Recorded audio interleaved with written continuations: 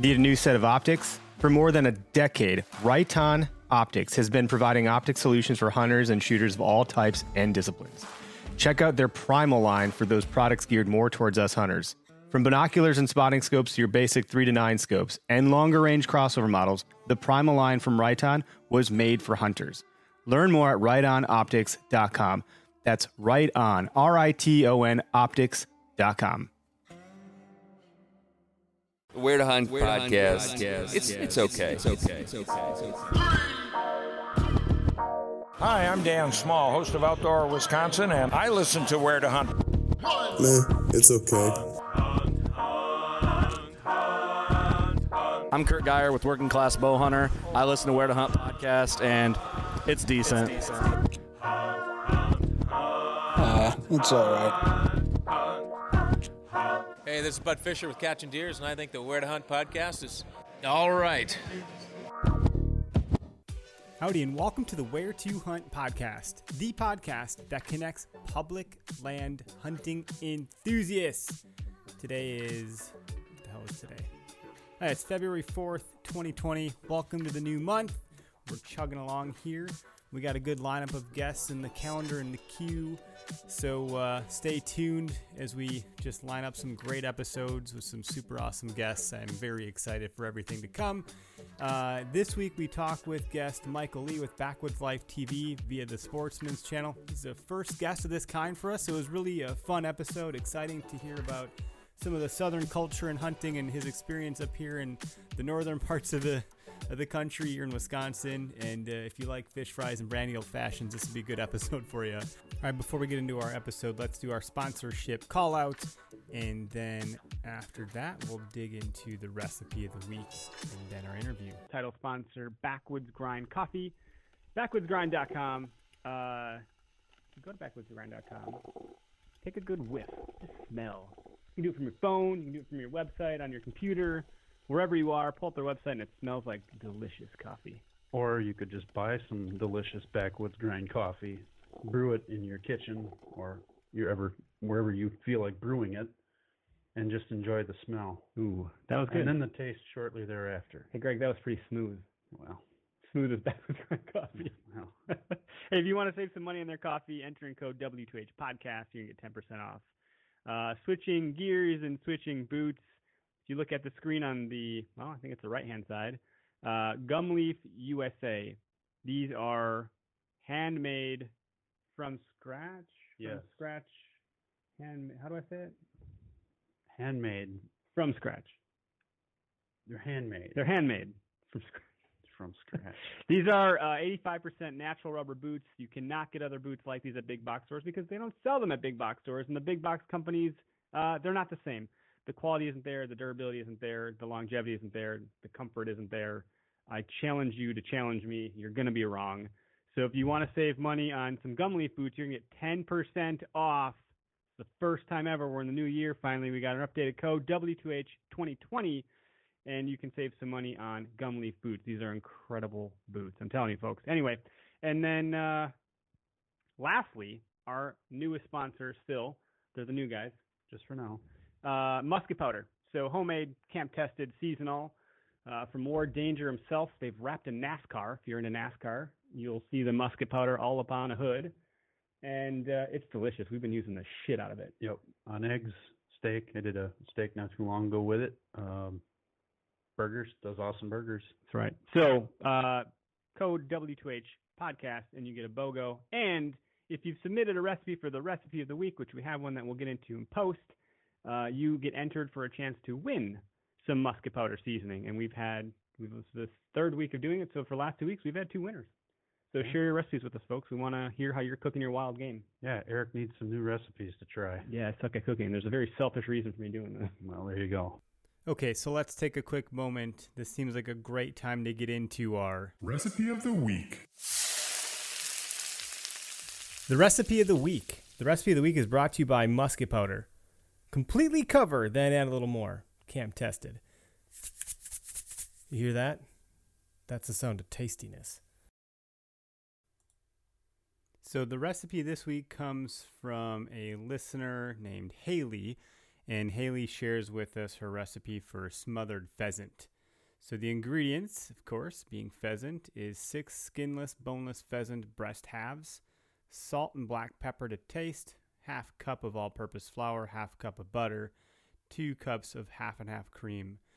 Directions are pretty simple and straightforward for this one. Preheat the oven to 325 Fahrenheit and season the pheasant breast on all sides with salt and pepper. Sprinkle the flour onto the plate and then press the pheasant breast into the flour until it's completely coated. And then go ahead and coat off or shake off the excess flour and set that aside. While you have that set aside, melt the butter in the oven-proof Dutch oven or a deep skillet over medium heat. Cook the pheasant breast in the hot butter until golden brown on both sides, about 5 minutes per side, and then pour half and half cream and bring that to a simmer. Go ahead and cover the Dutch oven. From there, bake in the preheated oven until the pheasant breasts are tender, no longer pink in the center, so about an hour and a half. Sounds a little bit similar to chicken to me in that sense. And an instant read thermometer inserted to the center should read at least 165 degrees Fahrenheit, and you may need less time with a smaller piece of meat. Could be a great episode for grouse too. So Haley, thank you so much for sharing your recipe with us for the recipe of the week. You are going to win the musket powder seasonal this week. And just so it doesn't go without saying, Haley, that sounds super delicious. And, I don't have any pheasant, but I think I know someone or a couple people that do. So we'll have to try that recipe out and let you know how we like it. But we hope you enjoy the musket powder as a result. And thanks again. If you want to share your recipe of the week with us, you can go to where2huntapp.com, and we do have a page for recipe submissions. You can also get there if you follow us on Instagram, and our link in bio, there's a tab that'll take you right there. And you can submit that to us, and every entry qualifies to win some musket powder seasoning.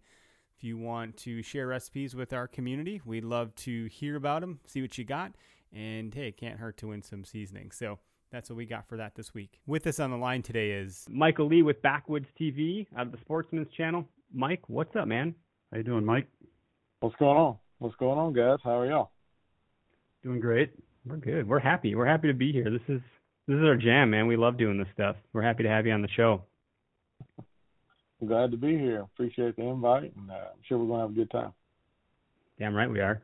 We're tell the audience, for those folks that do know you, don't know you, want to hear it twice, want to hear it for the first time, where are you from? What are you all about, man? Let's hear about you. I personally live in South Georgia. Born and raised down here in this part of the world. Started Backwoods life about 15 years ago or so now, and we've been around, seems like the world 2 or 3 times, and done a lot of cool stuff and a lot of not cool stuff on accident, and we survived to tell the stories about it. So here we are today, 15 years later, still doing our thing. 15 years. That's a pretty decent stint on TV to take that on. I got to believe that had to be you had to be questioning your sanity a little bit when you first started doing it, because there's a lot to get into with that. People walking around with cameras on their shoulders with a VHS tape 15 years ago. Was that safe to say? 15 years ago, does that put us in that spot? Yeah. No, man, we're still black and white back then. I mean, I can't do math. So that would have been, 2005? Here we go. Yeah, we started filming we shot our first video in spring of 2004, and it actually aired in 2005. So it's been a few minutes, but no, we had actually some smaller cameras back then. I think they were called High 8 and HD stuff, which come a long way since then. Now we've got chips in our camera that will record as much video as those would in about 6 years. So it's pretty wild. We've come a super long way. In 2004, I graduated high school. That's where I'm at. You've been doing this as long as I've been in the real world. Young pup. Well, I don't know if that's good or bad, but I'm not sure what to make of it. I don't know. Timeline on it. I gotta associate it somehow, right? I mean, I was making goofy I'm not videos. That old. I was well indentured into the trades already, so Yeah, you're not young, Greg. Thanks. Well, your beard's not too gray yet. Well, we're working on it. Mm-hmm. You're not living a stress. Well, man, it was good talking to you guys. I'll catch up with you next time. So it's the 80th. Fuck you, Eric. Bring on my short. Dude. So okay, what happened? Let's take a second. I want to dig into. There's a lot of folks nowadays that have a camera in their pocket, right? They're buying camera equipment. They're trying to do this stuff. There's a lot of folks on YouTube, Carbon TV. There's a lot of things happening in the space now that have kind of flooded the market with this stuff. And there's some rising stars there that have kind of set their foot forward. Whitetail Adrenaline comes to mind. Hunting Public comes to mind. Chase Nation comes to mind. There's some new players here. But let's rewind all the way back to the VHS days when it was Dan Infalt was one of the ones that came to mind back then. He was Blood Brothers or something, I think. There was a different world back then. How did you get to that point? What led up to 2004, 2005? What were you doing to get yourself on TV? That must have been a lot harder than it is today. Well, yes and no. I mean, it depends. We'll carbon date this thing back all the way to when I was growing up. I'm watching, Real Tree Guys and Mossy Oak and Sure. back on network they used to have called TNN, which you had basically one night a week. I think it was Sunday nights. You had a few fishing shows and a few hunting shows. I think like Hank Parker, he was on there back those days, and that kind of pioneered this whole media outlet world of hunting videos, if you throw that out there for the right term. But we had magazines and stuff like that, Buckmasters and things like that, and I grew up watching those guys, and you never think about when you're in high school or whatever, you think, oh man, that's something that's actually attainable, right? And I get out of high school, go to college, and blah blah blah, living life. And all of a sudden, one day I met Kevin Knighton, who produces the show and is my co-host, at a hunting store in Florida, and we started having this conversation about video and stuff like that. And I'd already purchased some video equipment. I was videoing some stuff just for the fun of it, no big deal. But when I met Kevin, he had the editing background, so that's what he went to college for. So he was an editor by trade, actually working at a television station doing production there. So kind of fell into the right partner at the right time to make a fruitful product, if you will, instead of having to sink a bunch of money into production like a lot of guys do nowadays, unless you're really slick and know how to edit yourself. We were able to kind of do it cheaper than the other guys, on our end, because we have to absorb those costs. So anyway, fast forward, to those days, and 1 year into it, we were on our regional Fox networks down here in the Southeast. We were on 3 different networks of those, whenever we could get an airtime to be on. Sometimes it's Thursday mornings at 6 a.m. or Saturday morning at 11 a.m. Who knows? So just trying to get stuff out there. And after a year doing that, we had these national networks contacting us, because back then they were really thirsting for more shows to fill their grids, because you had 2 or 3 networks trying to hit the ground running and fill their slots in with good shows that people would actually turn over there and watch and not have to run infomercials. And the demand was there. You still had to go pay your dues, and I mean, the stuff isn't handed to you on a silver platter. They're not knocking on your door like, hey, Mr. Lee, would you like to film and hunt for a living? Because it just doesn't work that way. I mean, it took years and years of grinding away, wondering if we were going to be able to pay the light bill before we actually made $1 off this thing. The true grind, man. Well, that's the shit that I love to hear. It seems to be that people think folks just become these overnight successes. You had to do this for a long time before someone even began to recognize you, and that tells me that you loved what you were doing, because you wouldn't just do that shit to suffer. Maybe you're one of those folks. You can't all be David Goggins. I started this thing when I was 24, 25 years old, and it's one of those that you see something that you never thought you'd be able to do kind of sitting in front of you, like, well, as long as I don't lose my house and my family over this thing, let me go see what I can do. So bit the bullet and made some sacrifices and kind of pushed this thing to the front and center. And decided we would hit the ground running. In the beginning, our whole goal was like, hey man, how cool would it be to go hunt in another state, to go with an outfitter, and then you start this little bucket list. Man, I'd like to shoot, a big deer somewhere. Then I'd like to shoot antelope somewhere, an elk, a mule deer, and you slowly check these things off your list, and that's your whole reason for doing it, is because you have that drive to say, hey, I want to fulfill these dreams of, whether it's a trophy on your wall or just go and do these bucket list hunts. And, as long as I'm not losing my butt having to hemorrhage money to go do this thing, and I make a good quality product and video, and I keep these companies I'm working with happy, and you kind of get this little ball rolling, it's pretty cool. But like any other business, you do that for 4 or 5 years, you're like, okay, I got to at least get some monetary thing out of this deal if it's going to be a legitimate business. And if you don't believe me, ask the IRS. They're kind of a fan of that. Yeah, so they don't want you to write shit up with income. Right? I mean, they'll give you a couple of years, and then they're like, hey, all right. This is a big money pit for a while. You're like, oh man, I'm getting some good tax returns over these last few years because I'm losing my butt trying to follow this dream. And I think it really was consistency, determination, not giving up when things really were tough. Like literally, there were days where we did not know how we were going to pay the bills, and I don't know how religious you guys are or listeners are, but I'm a firm believer that God doesn't give you what you want; He gives you what you need. And we always got what we needed to make it another week, another day, another month, another year.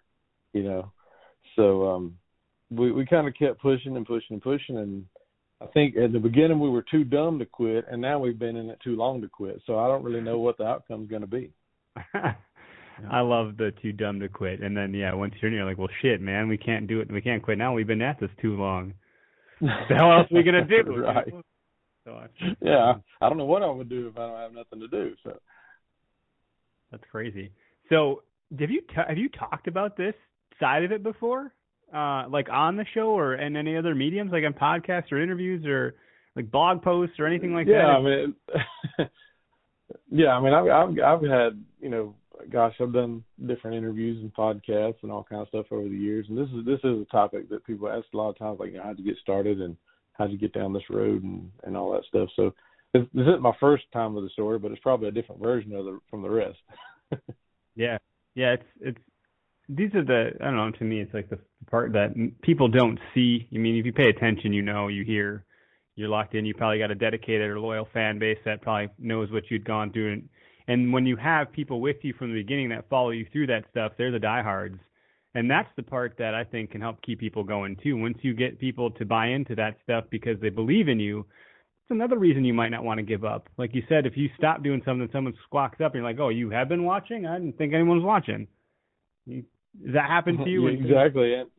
They lift you up a little bit. Well, and somebody that appreciates what you do, recognizes you somewhere, follows you on a social media outlet that genuinely looks forward to what you're posting or what kind of, do the show coming on or any of those things. I mean, somebody that tells you that's like the greatest compliment you can get, because it doesn't matter if, you've got 1,000 followers or 100,000 to 100 million followers. It's all about what you're doing with that audience. Are you affecting people in a positive way? And, you're really pushing things out there that are real. So, everybody's got their days. I mean, if you follow my stuff on social media, there's some days you're like, yeah, Michael's having a bad day today. Somebody, got him sideways about something and he made this post and just trying to make a point, blah, blah, blah.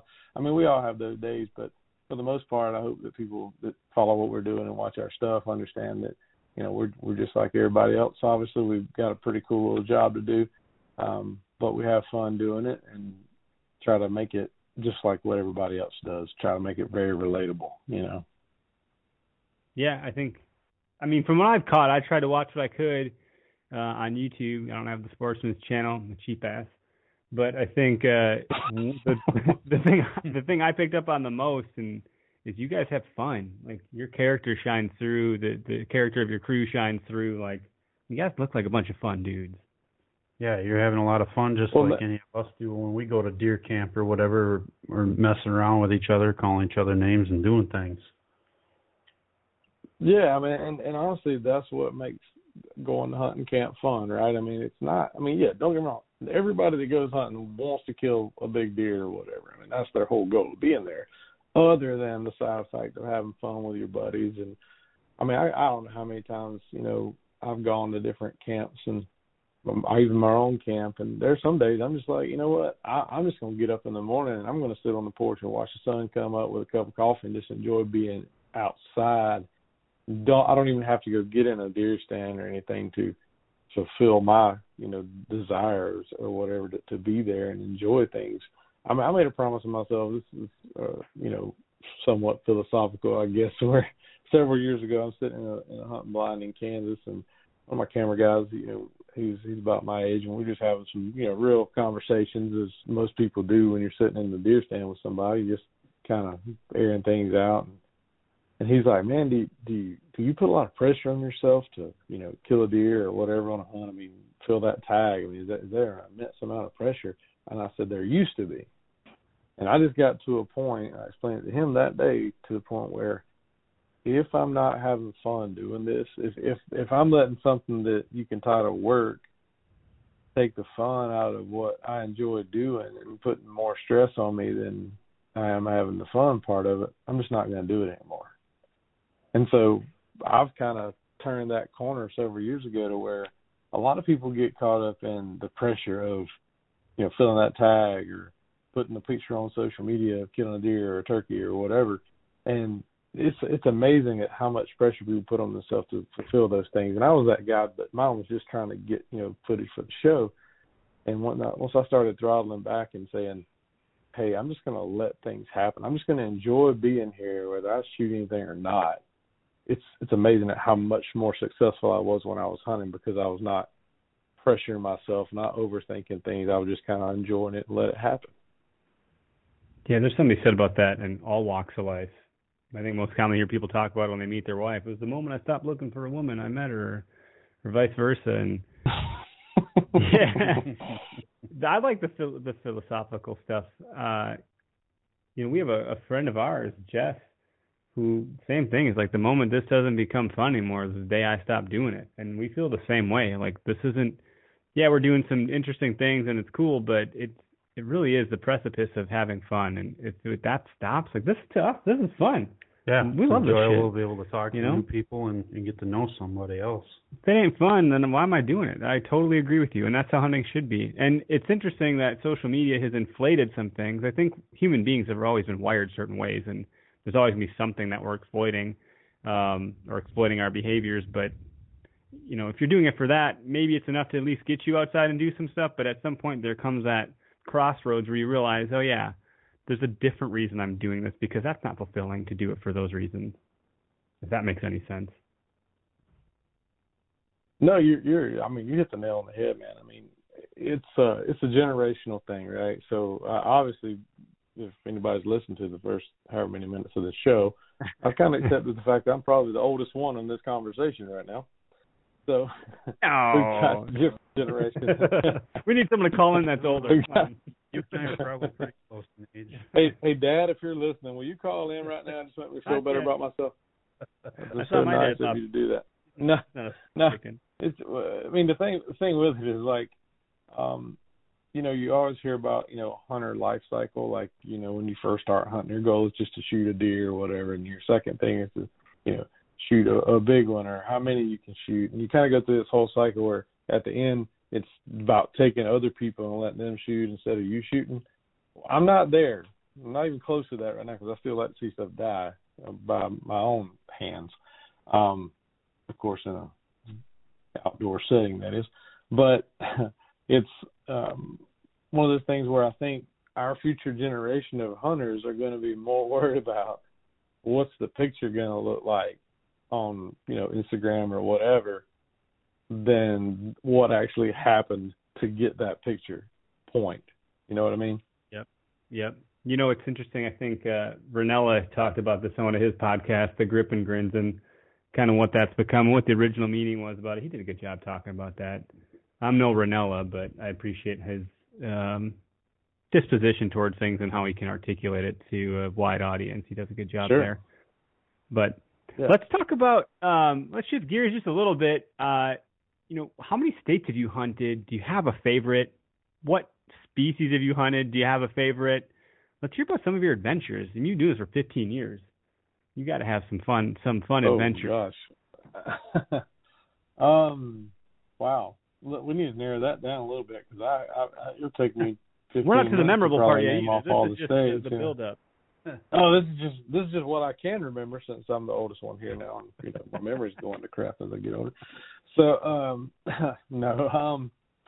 I mean, I've been lucky. I've had a lot of great hunts all over the country. I mean, just pick a state, that you've heard of as a hunting state. One of the big ones, if you will. I've probably been there at least multiple times. Actually, I'm flying out tomorrow night, going to Texas for a last-minute deer hunt down in South Texas. And Texas is one of my favorite places to go. One, because the weather's usually pretty good as far as not being freezing your butt off, and two, it's a target-rich environment.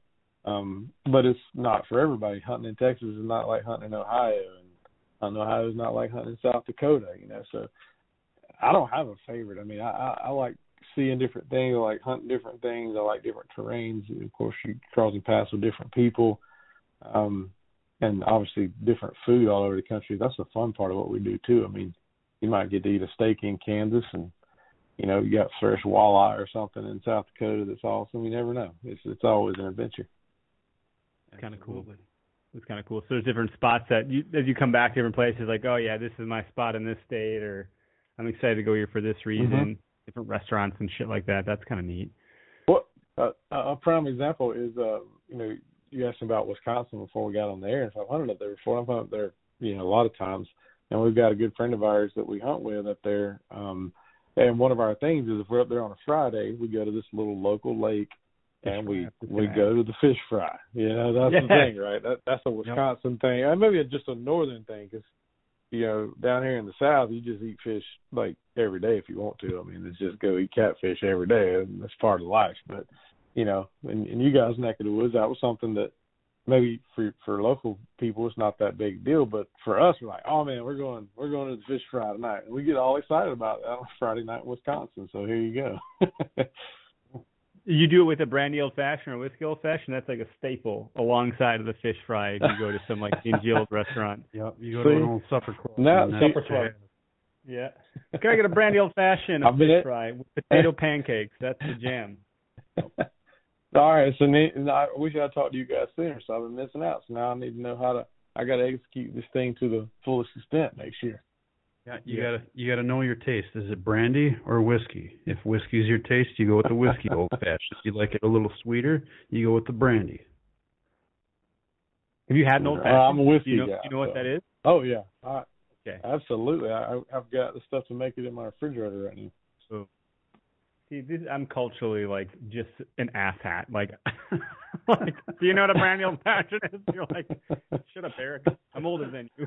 Of course, I fucking know what a brandy old fashioned. I didn't know if I was talking to my grandpa or what right this second. Like, all right, man. Yeah, well, I'm drinking. You're drinking scotch. My wife calls me an old man every day. She's like, God, what are you, 90? Who sits there and drinks scotch? I'm like, look at this chair in this room. 1970. For those that are not watching the podcast and hearing it for the first time, there's the weird chair, I call it. It sits in this room. Eddie's bed, the dog. It is where the dog goes and resides whenever he comes in here. Surprised he hasn't broke the door He's down been kicked yet. out. Yeah, he just is annoying. That's the problem. It's a big distraction. He's distracting us and he's not even in here. Damn dog. Damn dogs. Huh? Yeah. Well, okay, so you're going to Texas soon. What are you hunting there? Are you hunting muleys, or what do you got going on in Texas? There's whitetail. We're whitetail hunting. We're flying out tomorrow night. We'll start hunting Thursday sometime. We're hunting with our friends Bonnie and Mike McFerrin with Legends of the Fall down on their place. And, I'm pretty excited about it. We've gone out there and turkey hunted a couple of years with them, and then invited us to come out and deer hunt. So, by golly, when you get an invite to go to Texas deer hunt, my best advice is to take it. Nice. I haven't been. I haven't hunted anywhere else other than Wisconsin. I'm kind of do you partake in some hog hunting while you're down there too?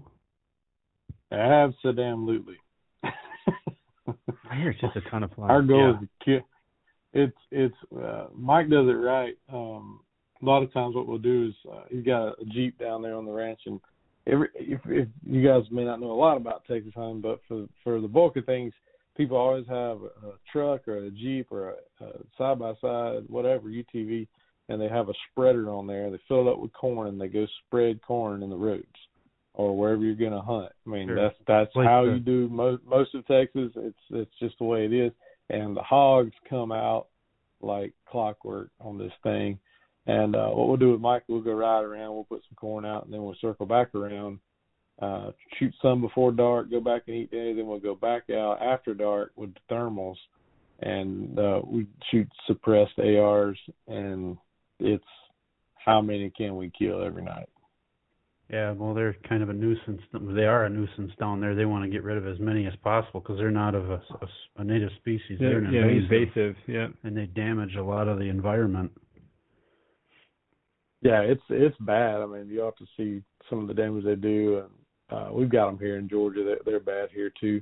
I've kind of come to the realization there's two kind of places. There's places that have hogs, and there's places that don't have hogs yet, but they're coming. Sure. We got them here in Wisconsin, but apparently along like the Mississippi, and they've been deemed invasive and you can kill them, right? They're in season all year round, but I haven't seen one ever. No. And I hunt out there, and I'm like, where are those? Where are these things? These feral hogs. Consider yourself lucky. Yeah. Well, what they do to the watersheds and stuff is awful. You know. What do they do? They tear them up. They crap in them. They just make it disgusting. They just make it disgusting. They make it inhabitable. For wildlife, for native wildlife. So, yeah, you want to drink from a stream, you can't really drink from a stream if hogs are around. Just you're worried about getting sick. I mean, the last time I drank from a stream was in the Boundary Waters. I hope they don't go up there. I don't think they could live in the cold. And you said you're shooting these things at night sometimes with ARs, with freaking night vision? That's got to be, like, what the hell's more fun than that?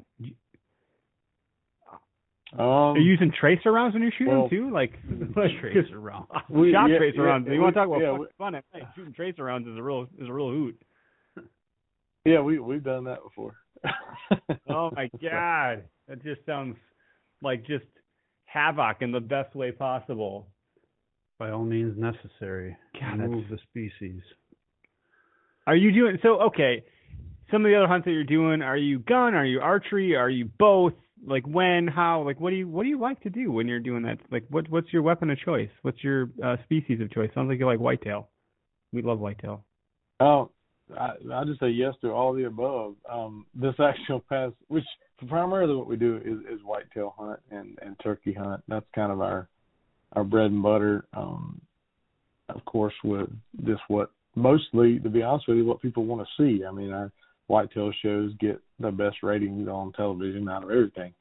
In springtime, a little bit of turkey hunting goes a long way too for entertainment value. But the problem with turkeys is most times they all look alike until you get, you shoot one and you actually, this one's got an inch longer beard or a quarter-inch longer spurs. I mean, it's just having fun and getting them in there close and getting a shot.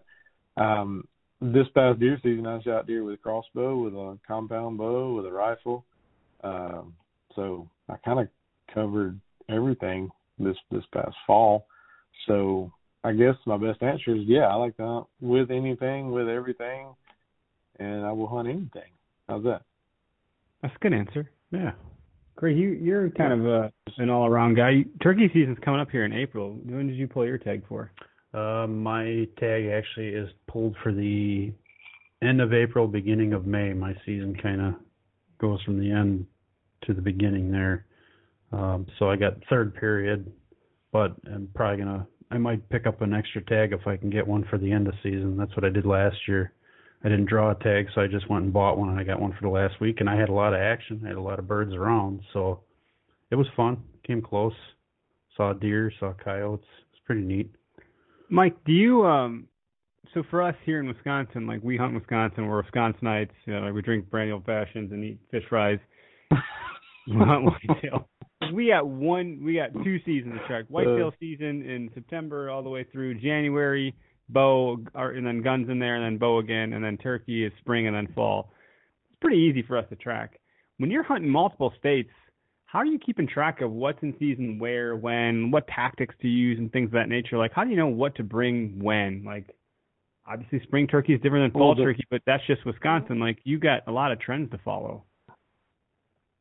Yeah, I mean, for the most part, we're hunting with either friends or outfitters, and some outfitters that are friends actually. So it kind of works out. But we rely on them a lot. Hey, what dates we kind of set up our schedule, what dates we want to go where, and what to do what. And we've hunted enough places over the years. We know that your antelope and your elk, your mule deer. I mean, that's going to be a lot of early season possibilities. Sometimes in August. September, October, and then you get a couple of those seasons that run all the way to November, depending on what state. And then, of course, whitetails really kick off hard, mid to late October, November, into December. And then it's just kind of where do you want to go? It kind of boils down to that, and what do you want to try to hunt, and what we draw tags for. I mean, we put in different states and have preference points in different states and just see what we draw, and then we kind of fill in our schedule from there. I mean, it's kind of a organized mess for a while. So we're trying to coordinate. You're going to bow hunt early season here, and then you're going to rifle hunt here, and you're going to muzzleloader hunt here, and you just kind of have to run that gauntlet for a while. So your calendar's pretty much filled for the year essentially. You're just going here, then here, there. I'm saying this all backwards.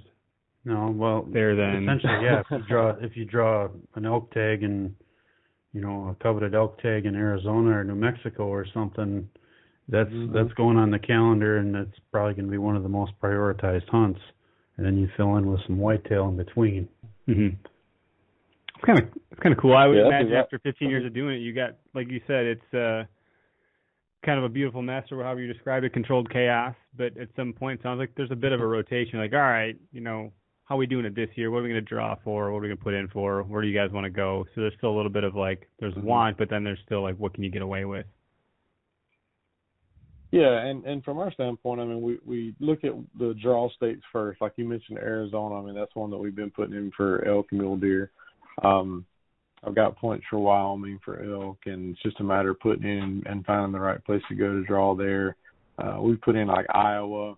You can draw a gun tag every other year, archery every 4 or 5 years. So those kind of are the ones you have first priority because they take so much effort and time to get.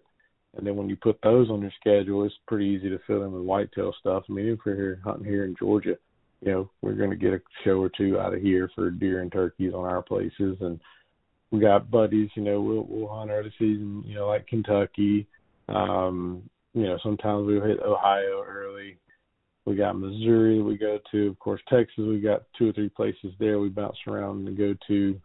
Just fun times. Even in North Texas, we got a spot where we can hunt mule deer and whitetail at the same time. So that's a early season, little honey hole. So, we kind of fill all this stuff out and kind of plan our sequence of events, because most time when we're filming, we're documenting this stuff in kind of order the way it happens, of course, and the shows air kind of sequentially to that, depending on success, of course. But it's kind of like I said, I mean, you're running kind of a gauntlet of time, because what sucks about what we do is November is like a great time to be everywhere. Yeah. It's really hard to hit everywhere at one time. Yeah, that's a good point. What does your freezer look like? How many freezers do you have in your house? I mean, holy crap. I just turned my walk-in my garage into a big walk-in freezer, last week. So you I'm did? Just kidding. I didn't do that. Oh my God! I'm so gullible. I'm like, wow, man! I bet you did.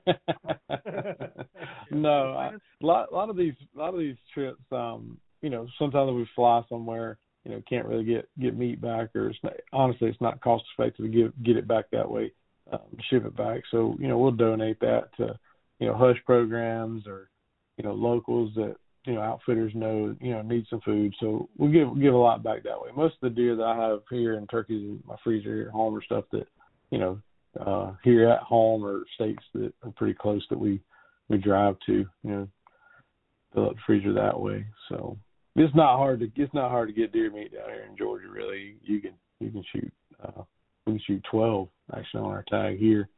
So you can get pretty quick to fill a freezer doing it that way. I don't know. That's cool. What about, are you doing anything with like alligators or crocodiles or whatever the hell's down that way? Yeah, I shot several alligators over the years. We kind of stopped doing it. It got harder and harder to kill the bigger ones because we go down to Florida since it's right here close most of the time, and we killed some big ones. We killed some 10, 12-foot gators, but it's one of those where I guess the best way to put it is I've been there, done that, got the T-shirt, and after you're staying up all night hunting these things for a few nights, you're like, you know what, that was fun. I'm gonna go back to doing like normal people daytime stuff. Right. Nice. Normal people daytime stuff. And it's just that it just being like, we don't have things to be afraid of in the water up here. So I just was wondering, we swim in a lake and maybe you get a leech on your leg and that's it. Down there you got all sorts of things to watch out for. And there's more types of game to hunt too. So I just thought it was kind of interesting. Oh yeah, man. I mean, literally down here, there's something to hunt all year. Between, hogs and stuff like that, you got something to hunt all the time. Just when the weather gets warm down here, you really don't want to be out there. It's pretty bad. Yeah. Yeah, our buddy Jared, he's with Our Tracks. He jokes and he always says, I'm more southern than cornbread, which I love it when he says stuff in an accent because I think it's cool. And that thing is funny, but he got a whitetail early season last year, and he quartered it up and packed it out because he's like, dude, it's too hot down here. He's down in Arkansas, and I think it's Arkansas. Yeah. That's just a different thing. Like, we got to deal with some extreme cold up here, and it gets hot early season. Sometimes I won't go out in it. I just can't handle mosquitoes. I'm a big baby about the bugs, but I'll take the cold and layer up. So when it's hot up there early season, what is it, like 80? Yeah, it's mid. It could be 80, 85. I think what was it? First weekend of September, I went out. I didn't go opening day. I went the second day. It was like 83 out, but the humidity was ridiculous. And walking in, the mosquitoes weren't bad because the breeze was up, blowing about 15 miles an hour, and then it calmed down, and as soon as it did, the mosquitoes came out of everywhere that they could, and they carry it right out of the tree. So, that's cute. Big note for me. That's a big note. That's cute. What do you got down by you? Let's hear it. I knew that's why you were asking. Usually opening day of bow season here it's going to be in the 90s, no doubt, with probably 100% humidity. The mosquitoes aren't out because it's just too hot. They freaking die. It seems like they melt when it's that hot too. So it's usually, in all truthfulness, I don't usually go early season here. It's just so bad, man. I've been out days it was 98 degrees and really questioned my sanity. I shot one buck a couple of years ago on opening day, and it was really warm. It was probably 90, 92. And that's the closest I've ever come to having a heat stroke, heat exhaustion. I shot the deer, and we're tracking the deer, and it's just so hot. I wasn't right in the head for a little while, which is that's about normal. But this time, the next day I woke up, and I was just like, man, that was bad. That's not a good idea. And I honestly wish they would push opening of deer season back down here, just so we could maybe get some more time on the back end when it's actually better weather. But it's kind of dangerous to be out there between the snakes and the heat and everything. Yeah, snakes too, and heat. So, like, how do you deal with an animal when it's that hot? Like, how much time do you have before the meat spoils? Not a lot. Like, you got to act quick in that weather, and like the flies and the maggots and all that shit. Like, man. well, what's crazy is, like down here. Don't get me wrong. The flies can be bad or whatever, but it's not. It's weird. It's like I've hunted everywhere, all over the country and stuff like that. But and honestly, when I hunt in Wisconsin, we've shot deer up there, and the guys we hunt with, like, all right, we're through taking a picture of the deer. We're going to gut it right now, like immediately. Like, there's no waiting around. And it might be 20 degrees outside, but we're still field dressing that deer right there. We got to get it out. Down here, man, we shoot deer, put them in the back of the truck, take them to the processor or take them back to camp, start skinning them. We rarely ever field dress a deer right away. And I think it just depends on just how people were taught coming up, because, you know, if we're not going to, you know, clean the deer, cape the deer out, and, you know, dress it out all the way, we usually don't field dress the deer. We just go do it all at one time, right? Culturally, that's interesting. I wonder why we do that, because that is how I was taught to do it. You got it right away, drag it out. I think it's because we're, you know, you got to drag it so damn far, and you're like, well, if I could take some weight out, I don't know if there's more to it than that for us, but that's cool to hear. It all depends on. And I'll say this, I mean, well, and I agree with what you're saying there too, but like we've kind of, that's the way we were brought up. You know, we didn't field dress deer all the time if we're going to go clean them right away. So, you know, even when we were up north or Midwest or whatever, we shoot a deer. I mean, we'll just drive the truck up to it and put it in the back, and people have like, why'd you haven't gutted that deer yet? Like, they're losing their mind. I can't believe you haven't gutted that deer yet. The meat's going to be ruined. I'm like, dude, I've made it this long eating deer in 90 degrees, been shot in the South, and I'm fine. I mean, we've never gotten sick. We've never had any problems. The meat's never spoiled. So, you know, I mean, I'm not going to argue with anybody. That's what you want to do. Go for it. But at the same time, I don't know if there's a right answer for that, you know? Yeah, that's interesting. I mean, it's just fun to talk to folks that aren't specifically from here to hear about, you know, how you deal with things and what it's like as a hunter in a different climate and region. And the fact that you've had experience up here and you see something different, there's just so much to learn, you know, and it's fun to expand our horizons and really kind of learn what everyone else is doing too. There's a lot of ways to do the same thing. Down here. Yeah, they're gonna. I mean, I can hear the comments on this thing now. Man, I can't believe that redneck from the South. They don't even gut deer down there. They're stupid. I haven't seen the comments come through yet. I'm watching them. We'll see what the reviews look like later. But feel free to jump in later on too and be like, boy, I'm more Southern than cornbread. Shoot. I don't know what like a northern thing is to say. I'm more northern than a pine tree. Like, I don't know what to say. It doesn't sound as cool. I'm more northern than a brandy old fashioned at a fish fry. There we go. That's a T-shirt right there. Are you a whiskey guy? Are you a brandy guy? What do you want? I don't know why the Boston accent's coming out. It's that stupid Smart Park commercial. Smart Park. You're welcome, Toyota. That's not Toyota. Hashtag Fish Fry Friday. Yeah, hashtag Fish Fry Friday. Thanks, Craig. It is a Hyundai, isn't it? Yeah, it is. It's okay. Fuck you, Toyota. They're not a sponsor. Yeah. They're not going to be a sponsor now either, so don't worry about it. I'm still trying to find a Scotch sponsorship. That hasn't happened. Jeez, every week. Oh, man. Well, tell us about your most memorable brought to you by... Oh, go ahead. I want to hear it. You got to hear it. No, Bring it down. I was just going to say that this part of the show brought to you by Bob's Brandy and Fish Nuggets, located on fine one-stop shopping gas stations all over the country. There you go. That's for the win. Shit, this is fun. All right, so before we hit the record button and all that, I asked you to think about your most memorable hunt. It's different for everybody, and that's why I like it. And you got some runway here to share a good story with us. So hopefully you put a little bit of thought into it. I'm excited to hear what you got. Do we have time for just one? That's the problem. Well, I mean, let's see. Memorables.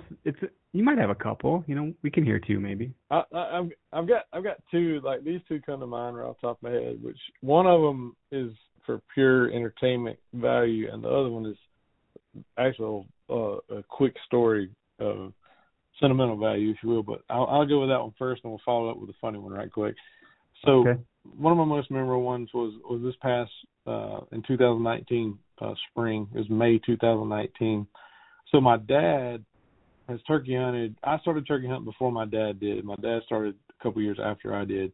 So before I even killed my first turkey, I had called in turkeys for other people, and I called in turkeys for my dad. And then, of course, all right, I've let other people shoot turkeys. It's my turn. I've shot turkeys.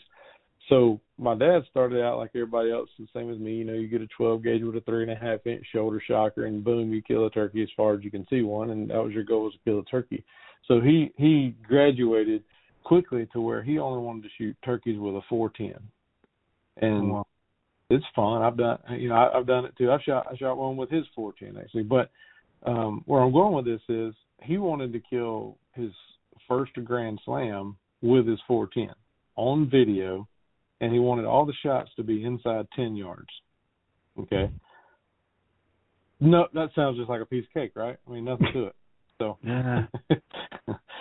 Nothing's a piece of cake out of the 410. No, it's probably. I told him, I was like, this is one of the hardest things I believe I've ever heard anybody come up with that sounded like a good idea. So we learned quickly that his 410, the effective range is at maximum about 20 yards to 25 yards if you're very lucky, because the first two birds that we called in came in, and one of them's full strut, one's kind of feeding around. They're coming in. He says, all right, I'm going to shoot one of them. When he tries to shoot the one in full strut, the bird never broke strut. The other bird picked his head up and gobbled. So we learned right quick that he had to be much closer than 25 yards to kill one with a 410. So after a couple of attempts, we finally got him one on video, Eastern, on our farm. He's probably about 8 yards with the 410. Next thing we know, we're in Florida. We've got an Osceola, probably 8 or 10 yards. Boom, he's dead. We go to Texas. The first trip to Texas didn't work out. He ended up having to shoot it with my gun because we wouldn't get close enough. But the second trip we went out, he killed one the first afternoon. Turkey comes into decoy at about 8 yards, struts around the decoy for 10 minutes on film, and we kill him. So he's got 3 of his 4 for the Grand Slam.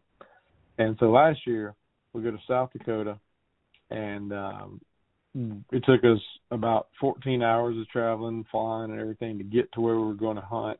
We got up the next morning, and we killed a double on video at 7 yards in 20 minutes of hunting, and that completed the Grand Slam with the 410 inside 10 yards, all on video, and that was his first Grand Slam. Damn. That's awesome. Right. That was a kind of a big run-on story, but it's just the fact of, hey, he stuck with it, we got it done. And actually, I killed my single-season Grand Slam last year with a 20 gauge, so I capped mine off at the same time he did his 410 slam on that same hunt. So that was pretty cool. That's probably one of my more memorable ones there.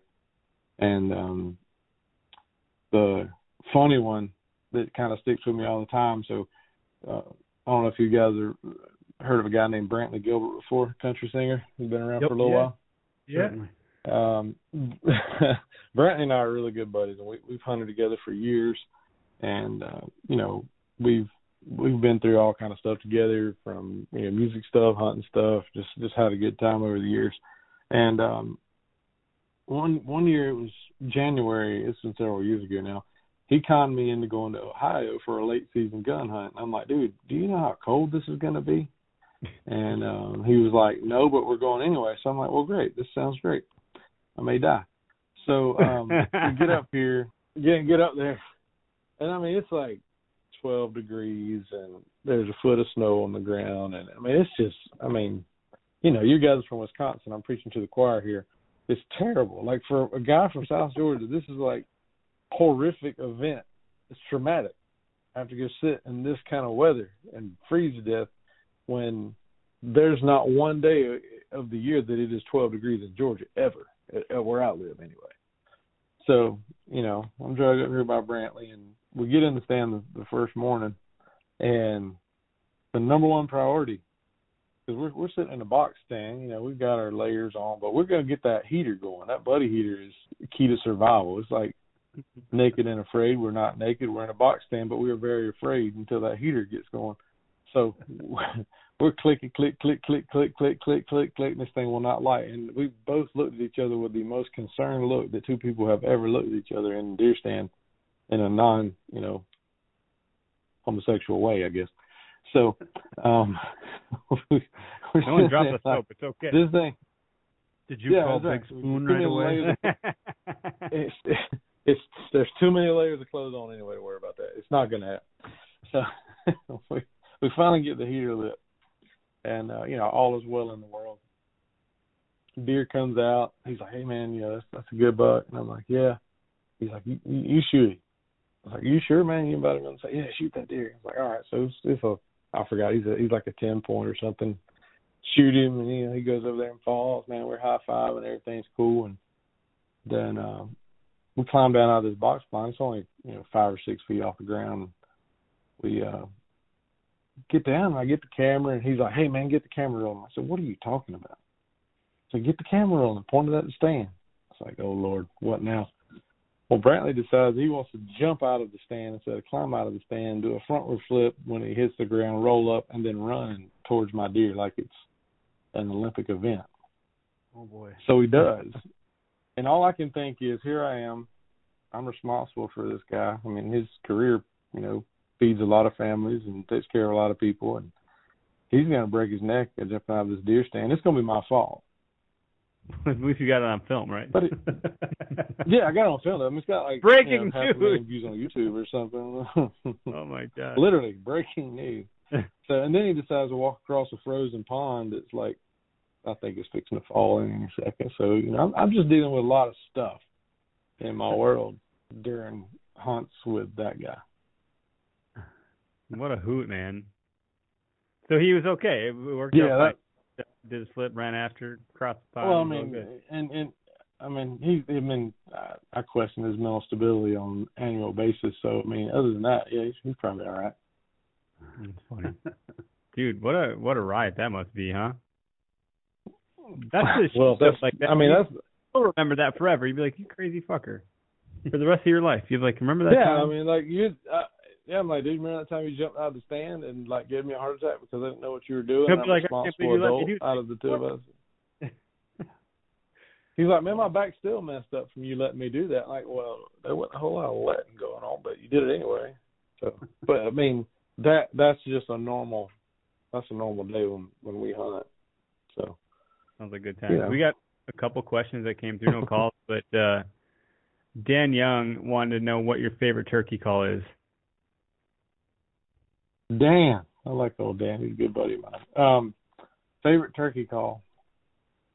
Man, that's a tough choice because I'm one that I've got a buddy of mine down here that he makes some mouth calls for me, and he gave me some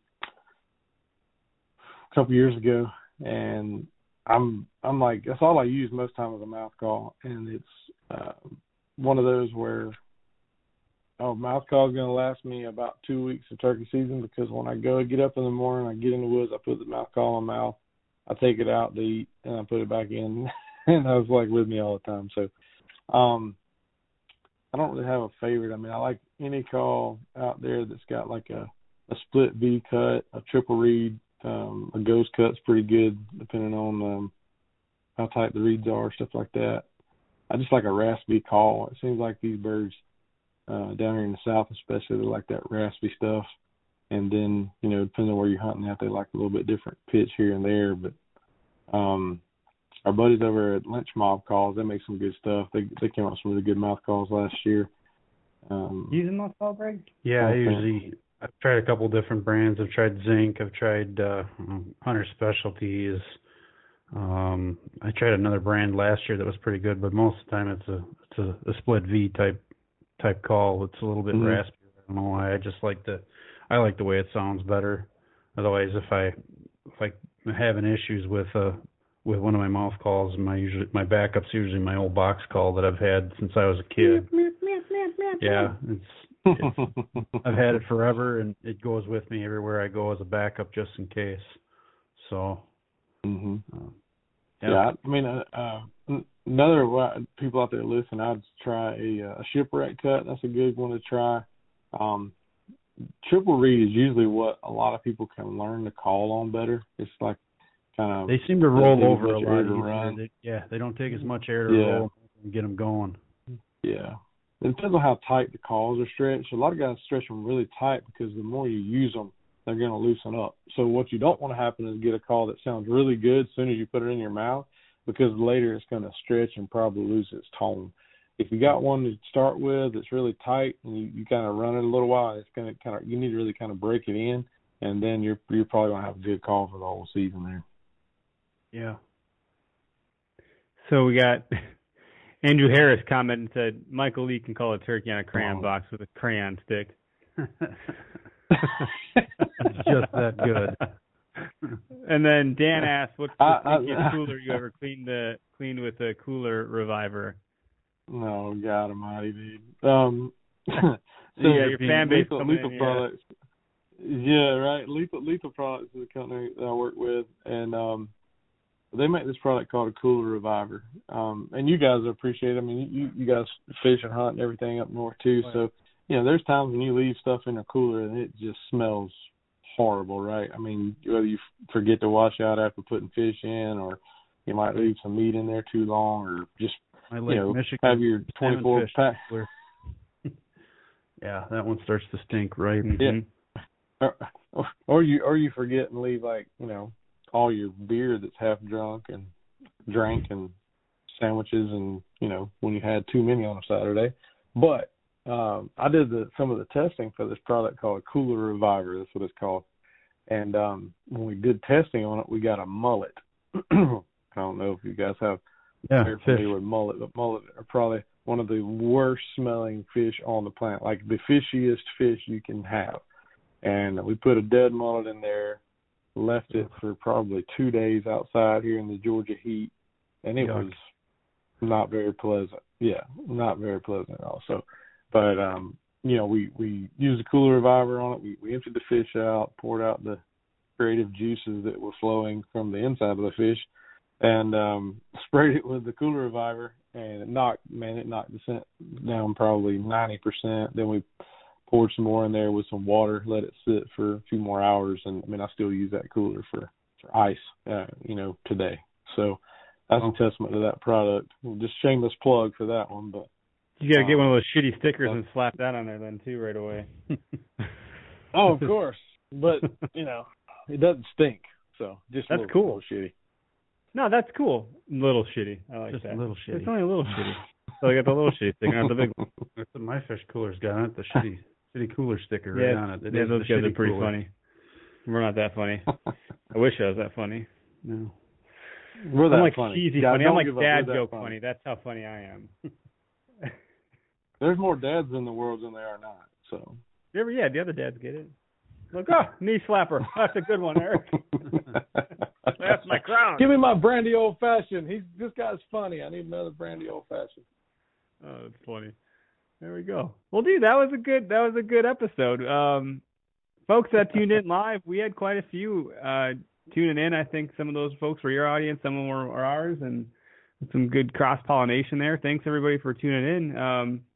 Where can folks tune in? When can they tune in? How can they tune in? Let's get another shameless plug-in to make sure people know where to find you. Well, always go to backwoodslife.com. It's got all our information on there. We're on just about every social media outlet and on demand. You can consume a lot of our content, watch all our videos on YouTube. We got Instagram TV, our Facebook page. We've got over 1 million followers now on Facebook. We roll out videos, which I roll out some kind of short form hunting content every week on there, or multiple times a week. We're on Sportsman Channel, like you guys said. And our next season will begin airing July of this year, so that'll be season 16. And we got some good stuff coming from this past fall that you guys will see out there. That's exciting. And when are you in Wisconsin next? Do you have that planned out for the 2020 year or no? I don't have it planned out yet, but if I'm a guessing guy, I'm probably going to say October-ish.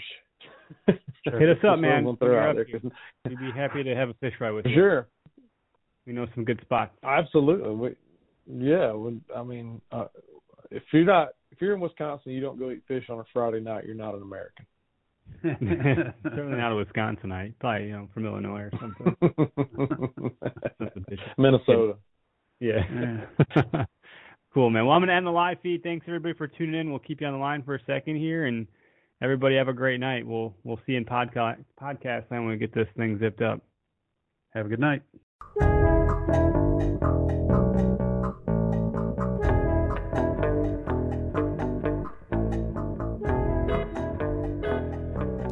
tip of the week this week is shared with you from Greg Tubbs himself. Deervein took a day off, and we got Greg Tubbs stepping in. It's a super practical tip, so you're going to like it. Tip of the week. I got to think probably one of the best tips I could give is go through your hunting gear now that season's over. Look at all your belts on your sticks, on your stand. Make sure they don't have any frays. I mean, you could just pack it away in the garage and wait till, opening day and then realize, well, crap, I need to order some new belts, or, bolts are bent, Versa buttons are chewed up or cracked. Go through that stuff now. All those companies, like Lone Wolf, they'll have all that stuff in stock now because it's kind of the off season. All of a sudden you grab the gear and you need to add stuff to it or repair stuff on it in September or October. That's during the season. You go to try to order stuff and they're months away from having stuff back in stock again. So that is the time to go through. Now is the time to go through your gear, inspect it for any safety issues, get those parts on order. Hey, thanks, Greg. That was a great tip. I'm really satisfied with that one, and it's a good kind of reality check. I'm definitely one of those folks, as an okayist hunter, that puts my stuff away when the season ends, especially if it wasn't a good season. I'm like, I'm done. And then I don't look at it for quite a long time until I get all excited in like July and August. And so, there's got to be some good discounts too, one could think. So anyway, that's a really solid tip. Thanks so much. And, that's all I got. No philosophy today for everybody. Just chase your dreams. That's what I'll leave it with. And go get after it. Go kill the world. And have fun doing it too. That's all I got for today, folks. Hope you enjoyed today's episode. Look forward to next week's episode. We're going to have a great guest on. We're going to talk gear, and we're going to talk arrow gear specifically. So should be a good one. Hopefully y'all like that one too. Tune in live on Tuesdays from 7 p.m. Central Standard Time to 8 p.m. Central Standard Time via Facebook, YouTube, and Twitter. Thanks so much. Have a great night and hunt public.